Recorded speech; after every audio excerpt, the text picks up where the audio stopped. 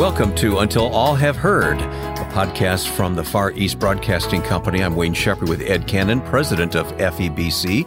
Ed, we recently, as we've reported previously on this series, visited South Korea, and we're going to hear more of one of the conversations we had while we were there. Wayne, several years ago, I visited South Korea, and we were making kind of a tour of the new stations that we were building. And so it was a lot of driving. And I was riding with a driver named Jacob Kim. He was a wonderful young man, very dedicated to his work at FEBC Korea. And I had the opportunity to listen to his deep background in Buddhism. Additionally, he was working on a project to collect letters from our North Korean listeners. And in this next interview, you're going to hear a lot about both of those two subjects. Okay. It was the last full day before our departure, and we were getting ready to board a train. So let's listen to the conversation with Jacob. Ed, I think this is the first time we've recorded an interview in a busy train station. It is a busy train station. I don't even know the name of the city we're in, Wayne, but we're heading to Seoul. Right. That's the important thing, is where we're going, right? No, the important thing is we have with us today a wonderful guest. He's a dear friend of mine, Jacob Kim. Hello, everyone. Yeah, the first time I met him, he and I were sharing an automobile for a long drive across Korea. And I had the opportunity to learn so much from him about his role at FEBC Korea, but mostly about his background. And like we've explained on this show many times, FEBC is an organization that has indigenous people who understand the local culture. They understand the audience they're broadcasting into. And here in Korea, there's a large number of Buddhist people. That's right. And Jacob, why don't you just explain a little bit about your background and what you've done for your life before you've come to FEBC? Okay. Again, hello everyone. This is Jacob Kim. My surname is Kim. And actually there are about 10% of Christian people in Korea. That means the other 90% of Korean people is not Christian. Actually, not only they are not Christian, but also they actually are in the other religions, like Buddhism or Taoism, something like that, and not Hinduism. But not Hinduism, yeah, actually, I was one of the Buddhist people when I was young.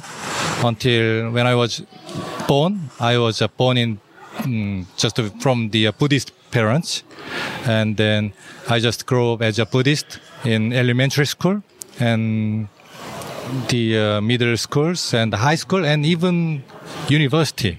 Actually, I was one of the leaders of the university Buddhism club.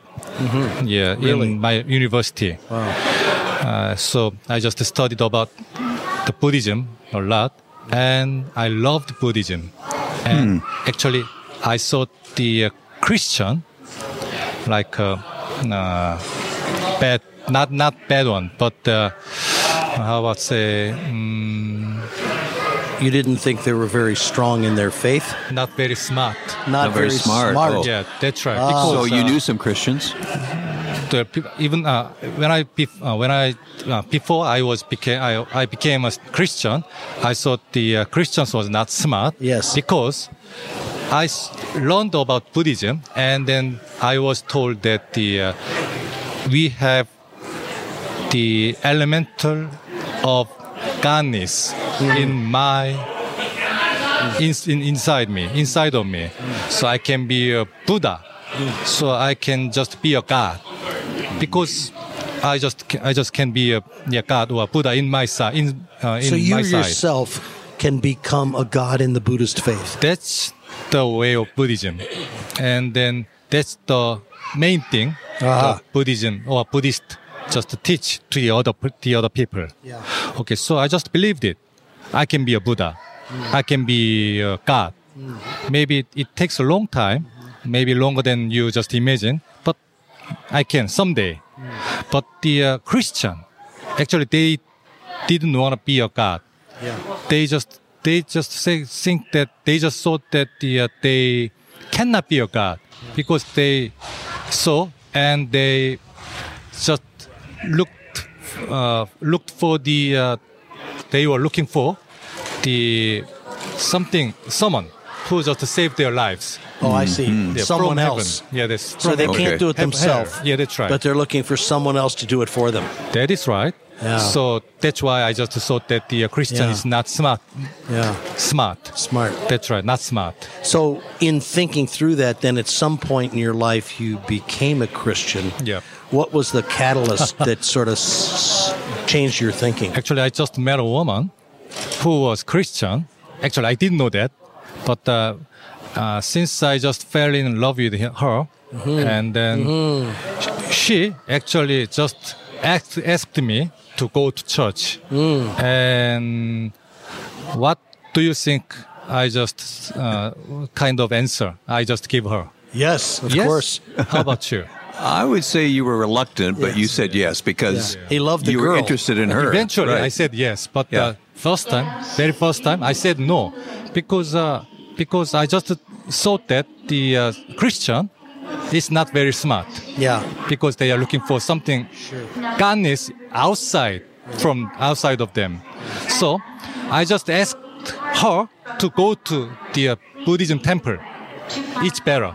Okay, so Yeah. she wants you to go to her church and you want her to go to your temple. That is right. And then she said that, okay, let's break it. Break it off. Yes. So I was really surprised. And then I just decided to go to the church to date her. And but I just thought in my side that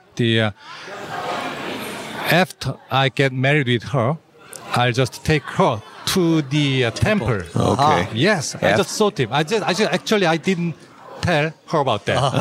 Yeah, You didn't reveal your Yeah, plan. she didn't know about this. I don't have to. Right. Okay. But well, after 3 years later, I just realized that I have to be a Christian to get married with her. Okay. Because okay. If I just intended to pretend be a Christian, she will not allow that. That's right. So I just try to meet God, try to see God. So when I just go to the church, I just pray that, God, if you are alive, if you does exist, just let me see you. And maybe 1 year later, I just met God. What happened? Well, actually, there was some in Korea. There are so many places for the people who want to pray. So usually that is called the 기도원. That means house of prayer. So I was just led to go to the one of the house of prayer with my girlfriend, and then I just stayed there about 5 days, and then I just prayed that okay, God, just come to me and show me, and I just want to see you, meet you, and then the last day and the last prayer, and then he actually came to inside me, and then I just realized, okay, God is alive, and God does exist. So I just became a Christian, and then my mother-in-law has a spiritual eyes, and then she saw that inside of me, my soul is clean. Yes. Because my soul is just washed in his blood. Wow. Yes. So yes. she said, okay, you can marry with my daughter. Wow. Yeah. That must have been a very happy day. That's right. Not only for you, but for your wife Yes. and your mother-in-law. Yes. Because actually, I didn't have money at the time. Yeah. I was still a student. Yes. University student. Yes. So I don't have any house to stay, nothing. Yeah. But my mother-in-law just allowed our marriage. Just one thing, I just was saved. Yeah. That's the only thing. Now, that's all good news so far, but I'm also aware that your parents are still Buddhist. very Buddhist. Very Buddhist. So your mother-in-law was very happy. How did your parents respond to this? Well, they actually didn't like our marriage. They didn't even like my wife. So they just said my wife about some words to hurt. Yeah. Well, the reason this is so important is because, as I said earlier, FEBC Korea needs to have people to speak into the audience of the Buddhist people that understand the culture. That's right. Yes. Yeah. Now, we don't have much time because they're telling us our train's going to leave, Wayne. Oh, really? But there's one other thing that I'd like Jacob to share. Okay. Tell us just real briefly about the letters that you've been able to see that have come from North Korea by the new broadcast. Okay. So actually, the FEBC Korea is not only preaching gospel to the people living in South Korea, but also preaching the gospel to the North Korea, China, and Russia, many ways. Wow. So from broadcasting Korea. That's right. And the people living in North Korea listen to the FEBC Korea in Seoul, and some of that people in North Korea send the letters and the money, donation money to us. Really? Yes, that was the Chinese money. The RMBs. 500 yuan. That's about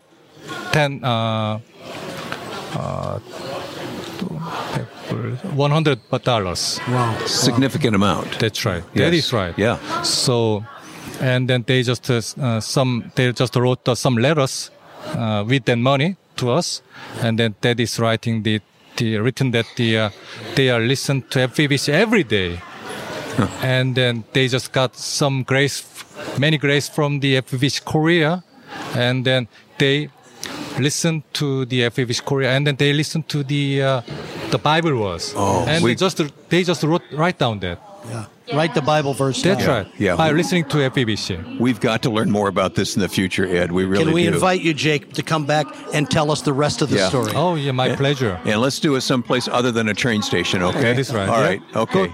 God bless you, sir. brother. Thank you God bless so you much. too. Yeah. Thank you. Someday later. Make your way to platform 5. And we made our way to that platform to take the train to Seoul. But Ed, we were pressed for time there, but we need to talk more about this matter of North Korea. Seeing those letters that Jacob referenced at the end that had been smuggled out of the country and delivered to FEBC in Seoul was really a jaw-dropping experience for me, because you understand the predicament that these people are in, the suffering, the persecution, and yet pouring their hearts out in these letters in gratitude for FEBC to be putting on the air the gospel so that, as Jacob said, they could write the Bible verses down. I know you've had much longer personal conversations with Jacob. You really admire this young man. Yeah, he taught me so much about Buddhism in quite a lot of detail. He's very academic. He understands the faith and the differences in that faith from country to country, which is really sort of a mind-boggling issue. But yes, he's a wonderful candidate that we should bring back again, Wayne. Yeah, indeed. Well, every time we meet one of these young broadcasters and hear their story, it just never fails to inspire us because they have such powerful testimonies. I've heard some of these myself. Which is why we do this program, because Wayne and I, in our travels, in our jobs, have the privilege to see dedicated Christians all around the world who are proclaiming the gospel, and we feel it's our obligation to share with you, faithful listeners to this podcast and other Christian broadcasts here in the United States, what people are doing around the world for the purpose of the Great Commission. With that in mind, I'd like to encourage our listeners to go to our website, febc.org, and look for Unreached in Focus to give you a handle on how to pray for different countries of the world, especially the unreached. So look for Unreached in Focus at febc.org. Well, Ed, I'm sure that we'll have a chance to talk more about this recent trip and much more as we travel the world. So we'll look forward to future editions of Until All Have Heard. It's always a pleasure, Wayne. We'll go somewhere again. All right. Our producer is Joe Carlson. Thanks for listening to Until All Have Heard from the Far East Broadcasting Company.